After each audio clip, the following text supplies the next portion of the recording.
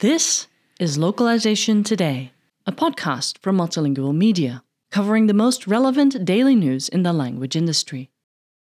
On the psychology of languages. Communication is a means of exchange and expression between people, but the process of speaking and understanding is only complete with the help of language. For several days, I've been quite amused with the ways in which language is psychologically linked to an individual's brain. While doing some research on languages, I came across a brainstorming topic about how people can learn more languages and how understanding the ways in which language works involves many branches of psychology, from basic neurological functioning to high-level cognitive processing.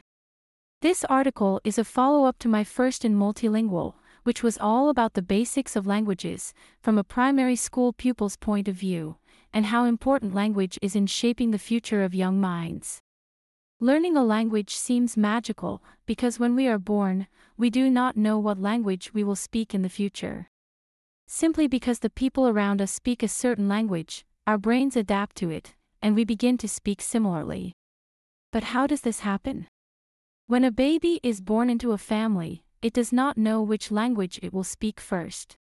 When the baby's mother carries it and shows her love in a particular language at birth, this is considered to be the newborn's mother tongue. The baby's first language begins as a simple, unconscious imitations from its lips. This is the stage at which it tries to speak its mother tongue. Language is gradually implanted in us simply by hearing the language spoken by the people around us. No matter how many languages we learn as we grow up, whether from our family, friends at school or colleagues at work, the phrase, mother tongue, still gives us goosebumps. Why is that? Well, as the saying goes, the family is the greatest asset a child can have. We grow up with our family from the moment we are born.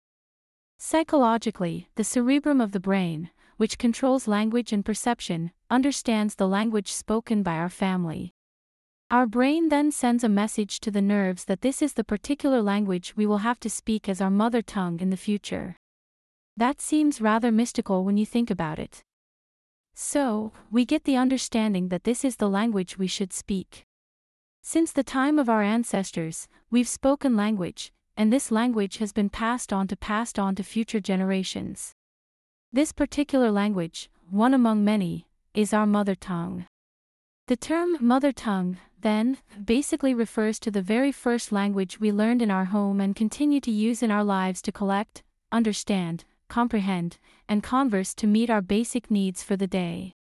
Consider, for example, a class of students listening to a teacher's lecture in English.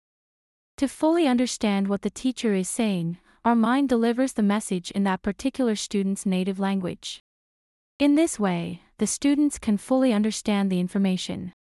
This is a very common example that we are confronted with all the time, either while we're listening to another speaker or engaged in a bilingual conversation. Now that we know a lot about the mother tongue and how it works in the human brain, many of us may still be asking a follow-up question: why don't we call it the father tongue? According to many genetic and anthropological studies, the metaphor of mother tongue traditionally defines our primary caregivers as mothers, and thus includes our native or primary language more towards the maternal line. Learning to speak in one's mother tongue is very important for a child's overall development and health. All this time we have been discussing the emotional and psychological relationship between our family, our mother tongue, and our brain. But what exactly do we call it? The study of how language is connected to our brain in ordinary language is called psycholinguistics. It is mainly the study of how language is connected to our minds and how we understand and are able to feel emotions and conversations while performing an action verbally or through writing, which affects and influences a student's life in a very significant way. Knowingly or unknowingly, this helps to improve the student's life by making a significant contribution. It is the essential route through which young minds get to know and connect with each other, leading to a better understanding of the world, as the sphere of languages is the key to grow afoot. Vijetha Djois is an 8th grade student at Auden Public School, Bangalore. She loves to read and write and enjoys learning about languages, psychology, and global cultures. This article was originally published on Multilingual Magazine July 2023. Thank you for listening to Localization Today. To subscribe to Multilingual Magazine, go to multilingual.com/subscribe.